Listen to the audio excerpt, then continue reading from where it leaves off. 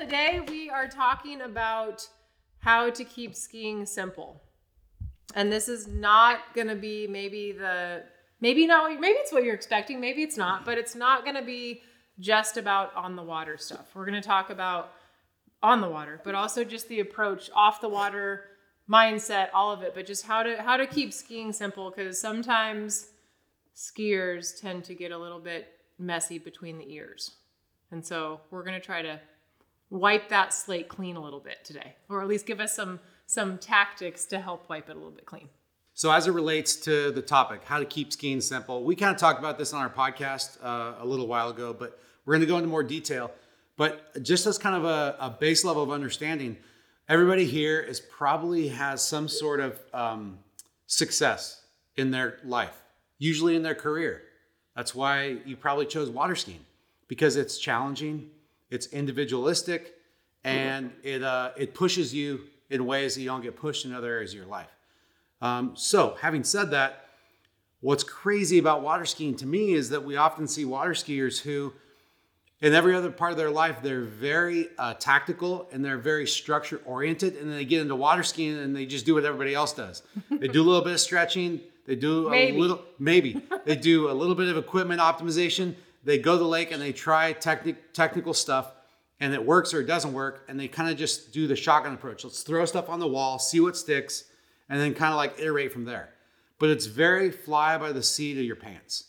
And so, I mean, you all have to agree, because some of you have more structure to your skiing than that. But that's what originally it's what we're trying to do with FlowPoint, was change that. So trying to get to the place where you can do thinking off the water and training, right? Well, training's off the water. Yeah, off the water. And then do the feeling on the water so that you're not overthinking things. But before we get to that, everybody who's part of this program gets it. But number one, you got to be doing consistent coaching, whether it's in the gym with Jenny sending give goes, or it's on the water with me sending give goes, or with both of us, either of us, use those one-on-one coaching sessions that you have annually.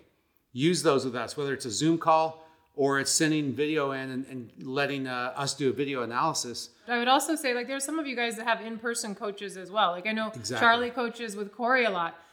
That's also consistent coaching. What we want to try to get away from is bouncing from this YouTube video to this coach to this friend who's teaching us all these things that we should be doing. That makes you a mental head case, right? So having some consistency, and if you have a coach that you work with that you want to share our methods with, or Marcus's tactics with, that is awesome. So you get synergistic coaching that is hopefully dialed down the same road, right? If we're bouncing all over the place, that's where it gets messy. So yes, use us. And if you have people that you ski with that serve as coaches, or if you have an actual coach you work with, please share the things that you're learning and you're finding is working with the program with them as well.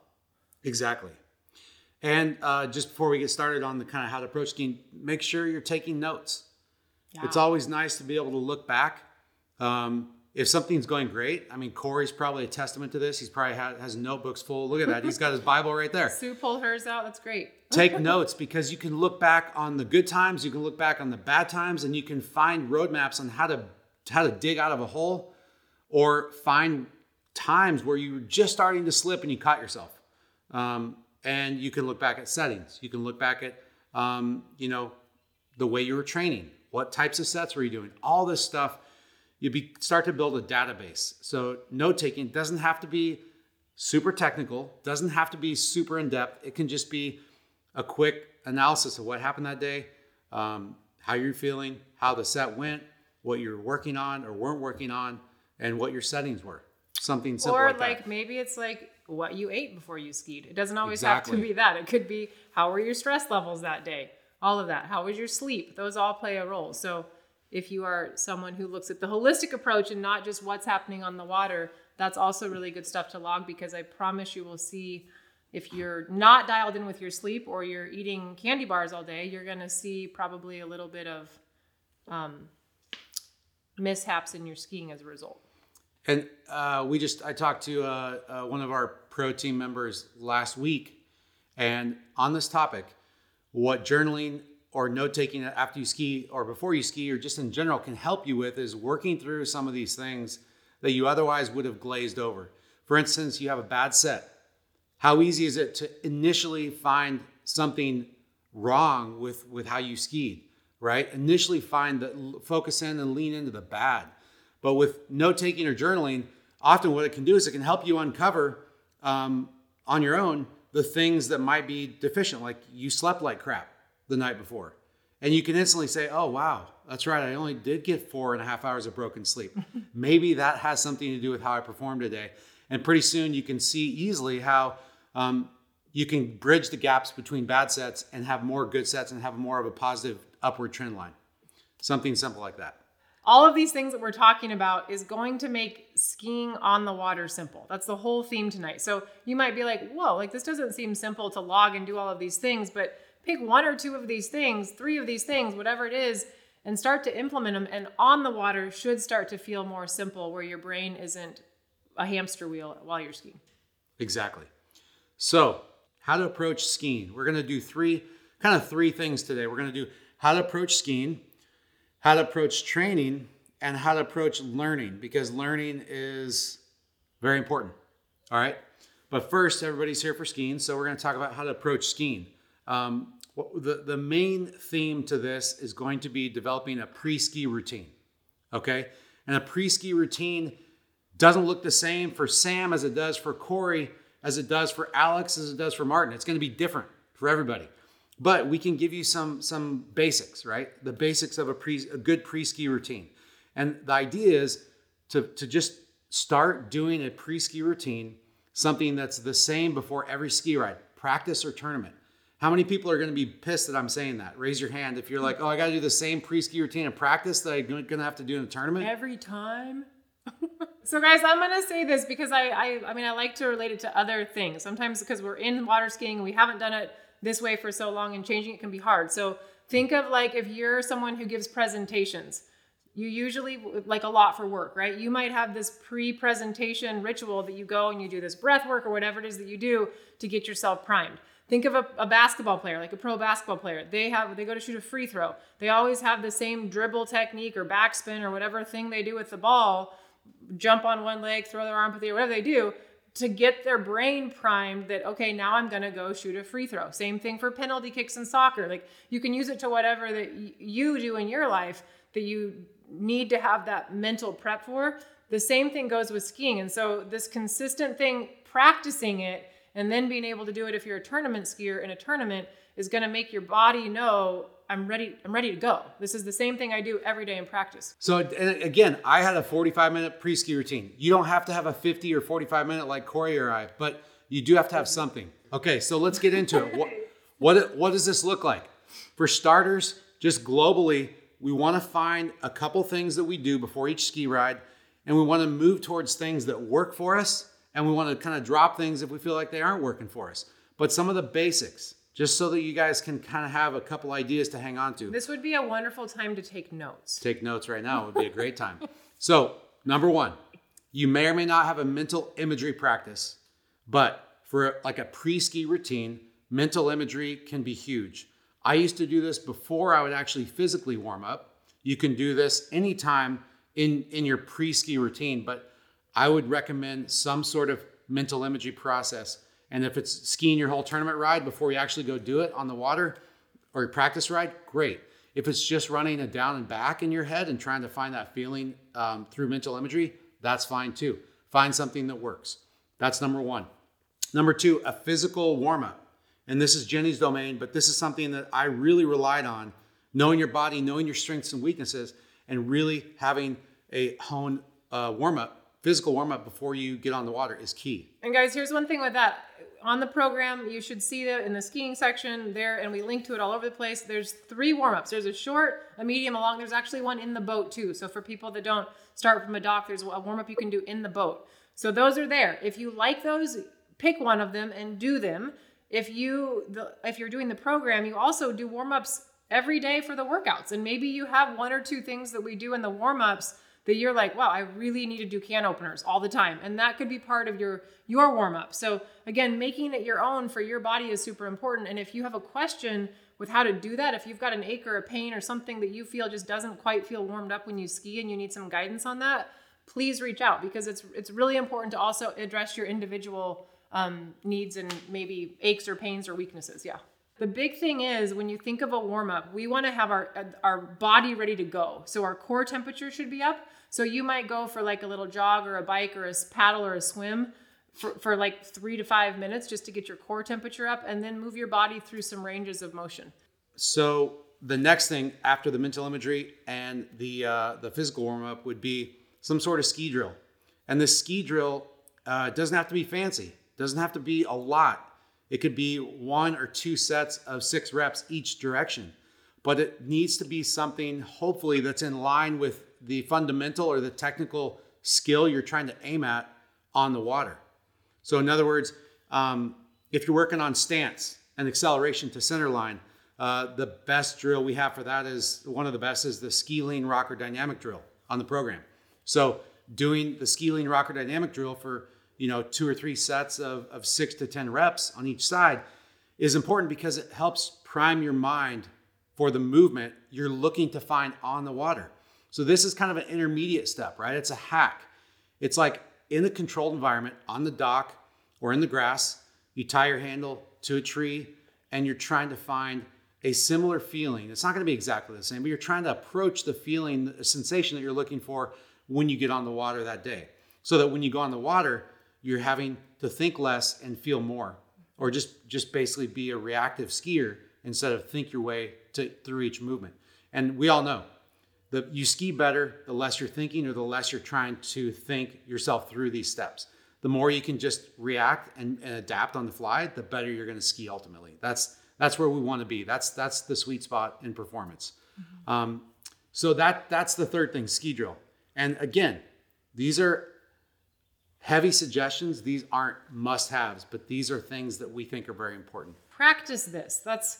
You might pick 3 or 4 of these things again and practice them for the next couple weeks while you're skiing, and one of them might not hit home. So you don't do that one and you sub it with something else, or you change the order of it.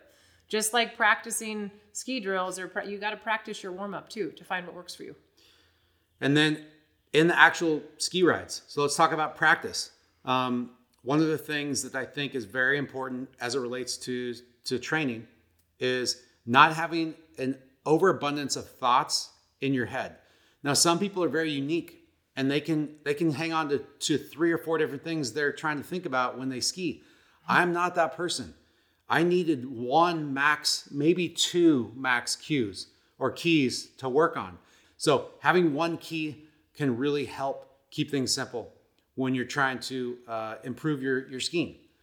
So in practice, one of the things Jenny alluded to earlier that we do like to kind of do with people is remind them, hey, if you're skiing with a ski buddy or some ski partners, make sure you communicate kind of what you've been working on or what you want to work on that ski ride so that they're aware, so that they're not kind of going to take you down a rabbit hole or off trajectory severely from where you really wanted to go.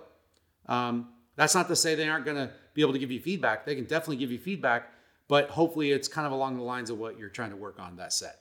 All right, that's just an aside. And no, guys, we all have those friends that want to help us, which is wonderful, and they give us advice. And if it aligns with what you're working on, awesome. If it doesn't, be super thankful and let it go in one ear and out the other. And don't like make them feel bad. Just say thank you and let it go and continue to focus on what your goal is for that set. Which this is also a great time. I'll interject. We have 2 minds. We have the skiing mind, which hopefully is pretty quiet and not full of chatter. And we have the learning or understanding mind. And that's what we'll talk about later. Mm-hmm. And you can save that for later. If they say something that's kind of like, you're like, oh, I don't want to talk about that now or think about that. I'm on the water. But later you want to bring that up. It's a great time to have a discussion with your ski partner. And having those discussions can really help move the ball forward in your understanding and their understanding. And you might find compromises where you're like, wow, that's a great way to think about it. Something you may never heard anywhere else. And the last thing, without getting too deep into this, is having a healthy mix of sets. And we try to do this with the programming on the platform, but not always going out there and maxing out like some skiers do, and not always going out there and staying well below your ceiling of talent. In other words, never failing. It's bad to be on either end of that spectrum. It's bad to always be failing and going till failure, and it's bad to always be under that ceiling to where you never know what you're capable of. Because remember the 80-20 rule? Anybody remember that 80-20 rule? That's kind of what we want to aim for. We want to 80% of the time in the long haul, over the average of the season, we want to be skiing sets where we are succeeding. 20% of the time, we want to be skiing sets where we're failing. And success and failure aren't simply just running all 6 buoys. Success can be if you're aiming at better stance on your acceleration phase, and if you do that one time through the gates, and you have this insane trajectory into one where you have way more space than you know what to do with, and then it throws off your timing and rhythm, and you fall at 2-ball, that's a success. That's not a failure. That's a success because your aim was a particular fundamental and you nailed it. Okay, and this is very important to frame it up as a success. So 80-20 rule. That's a very important thing as it relates to training. Tournament sets, keeping it simple. Really, one key is max, in my opinion. And some of the pros can have more than one key, but for me, one key is it, and that's something that fundamentally helps you move in the right direction. Just like this whole pre-ski ritual to begin with. It's about finding things that get you closer and closer and closer to that state of flow. All right? And that's what we're looking for when we have a tournament ride coming up. It's finding that one key that you can lean into, hang on to, that doesn't get you too much in your head, but it allows you to set up your sets for success. Less thinking, more skiing. How to approach training. This is Jenny's domain.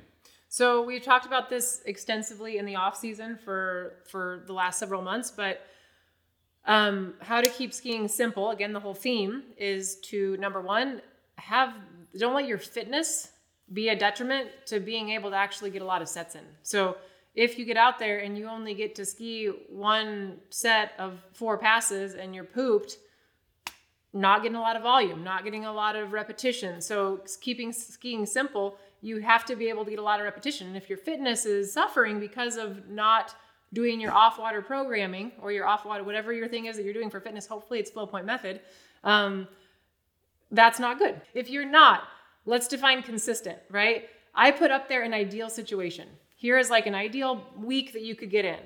Your life might not align with that ideal week. You might say, Jenny, I have 2 days a week that I can train. I can commit to 2 days a week, and that is your consistency. Awesome, do that. So a big thing with the off-water training is to have a plan every single week. So look at your week, look at your priorities, look at what you've got going on, look at your work schedule, your family schedule, and schedule your time to get it in. Also, if you look at the programming and you're like, I don't have 45 minutes to an hour to get the program in, great. Pick what you can. Do the warm-up and the strength and the cool-down. Skip the conditioning, right? Or decide where you're at that week. If you have a question, use the comments, use the discussion board. Ask me a question if there's something going on in your life that we need to change the programming for. But having a plan is good, because if you don't have a plan and you're just winging it, just like on the water, chances are it's not going to be super successful, right? So ideally, we're following the program, but know that the program is going to look different depending on how your life is and where you're at with that. And that's not wrong. It's not wrong at all. We're going to talk next time about in-season programming, because one of the biggest mistakes that I see with how to keep skiing simple is that people stop training off the water in the in-season. That's 5 months long for a lot of us. That's a lot of time to lose a lot of fitness and strength and mobility. And so again, lowest hanging fruit for a lot of people is just keeping your strength, your mobility, and your fitness up. And so that is one big thing. And we will talk a lot about that next time on how to make that happen in the during the in-season. Another thing, we talked about this a few calls ago. Again, we don't want to think on the water. We want to think as little as possible on the water. The training that we do in the gym directly, it's for skiers. I'm making this for skiers. And so when you're doing some certain movements in the gym, you can think about, okay, how is this relating to something I'm working on the water? Maybe it's handle connection. And we've talked about this. Deadlifts, we do a lot in the program, are awesome for handle connection. Being able to feel what you want to be feeling on the water, off the water, where there's a lot less room for error, a lot less variables, is awesome to be able to get that muscle memory so that it feels a little bit more natural on the water and you don't have to think about it. Yeah, so like for instance, when somebody gets pulled out of an offside turn, so you overturn the buoy, you get pulled forward, and you have to recover under load. That's essentially, what a deadlift is. If you can practice that move 30 times in one workout, and you do that a couple times a week, think about how much better you're going to be at recovering and never actually getting to that broken over position, because as soon as you start to get pulled forward, you have the strength and you have the whereabouts to make that move to recover before you ever get way out of position. So that's our point, is not just like thinking about it, but actually feeling like when you're doing these movements, whether it's a deadlift or it's some sort of lunge, doing it barefoot sometimes if you can, trying to really work on the sensation of balance, of feeling, and kind of really making that mind-body connection between the movements you do in the gym and what you're doing when you're skiing. Yeah, and another big thing, guys, which we talk about all the time, the personal movement assessments. I ask you guys to do those at least 4 times a year, which is coming up in a week for everybody in the Northern Hemisphere. You guys are doing them, not next week, but the week after. Or maybe it is next week. I can't remember. Anyways, personal movement assessment lets you find out where you have movement deficiencies. Your off-water training is a way to address those. So when we put in corrective exercises, or if you go through that, you have your corrective exercises, we want you doing those regularly, because if you can address your weaknesses, your fundamental movement deficiencies, if you can get those fixed off the water, getting in a good position on the water is going to be way easier. You're not going to have to think about it. There's people that if you're missing ankle dorsiflexion, it's going to be really hard to be confident on the ski in an athletic stance and be able to achieve that if you're missing that ankle range of motion. So again, off water, keep skiing simple on the water, address your deficiencies off the water so that it doesn't become a thing on the water. That could be the most important thing we say tonight, is what Jenny just said. Like literally, skiing is such a it's controlled, but it's still quite random. Things happen out there that we don't even expect, and we're expected to react in the moment. We just saw that last weekend. One of our other pro team members, Chelsea Mills, 35 off, second round at Swiss Pro, just randomly kind of gets pulled forward at 35 off, which is pretty easy for her, and instantly she's flipping through the air. So the reason this stuff matters is because those deficiencies, like I know I have an ankle deficiency, I know some other members here have ankle flexion deficiencies, and when we say know your limits, we intuitively know our limits as far as how much range we have in different body parts. So when we get on the water, we always stay within those limits. But if we can push those limits in the gym, say for ankle flexion, we can get more knee drive forward before we actually hit in range. We're more likely to get our body in the right stance when the load comes from the boat. Mm-hmm. Next thing you know, haven't changed one thing technically, haven't listened to Marcus in a while because you're like, that guy doesn't know crap, but you've listened to Jenny. Next thing you know, you're like running 4 buoys better consistently just because you can achieve a position that you've been trying to achieve for years, and suddenly you can get there naturally. So it's a big deal. I think it might be one of the biggest deals. Yeah, I'll use Rob on this, you guys. We first started working with Rob a couple years ago, Rob Hazelwood, his shoulder mobility was terrible, like really, really, really bad. And he has decided, like he's a pro skier. He skis his face off all the time, and he only has so much energy and so much time. And so his off-water training is primarily around mobility. And he did the shoulder warm up with like the Cuban presses, the wall snow angels. I think Corey has spent a lot of time on those too. That's his go-to. That's his game changer. And he does that every single day. And he told me when he was here last winter that has been one of the biggest changes for him on his ski, is that he actually can move his shoulders. So I don't know if I can emphasize this one enough. Finding your deficiencies and then focusing on 1 or 2 of them and really getting that mobility and that function back is not going to only make you better on the water, but you're just going to feel better overall, which is good. Technique, equipment, fitness, nutrition, mindset, the 5 components to success on the water. Our mission from the beginning has been to figure out how to help you become the best skier you can be. To do that, we've studied every single aspect of this sport and simplified it into the most fundamental concepts so that you don't have to. The Flowpoint Method is the first and only all-inclusive program with the best information and tools to help you become the best skier you can be. Sign up today for a free trial and see for yourself.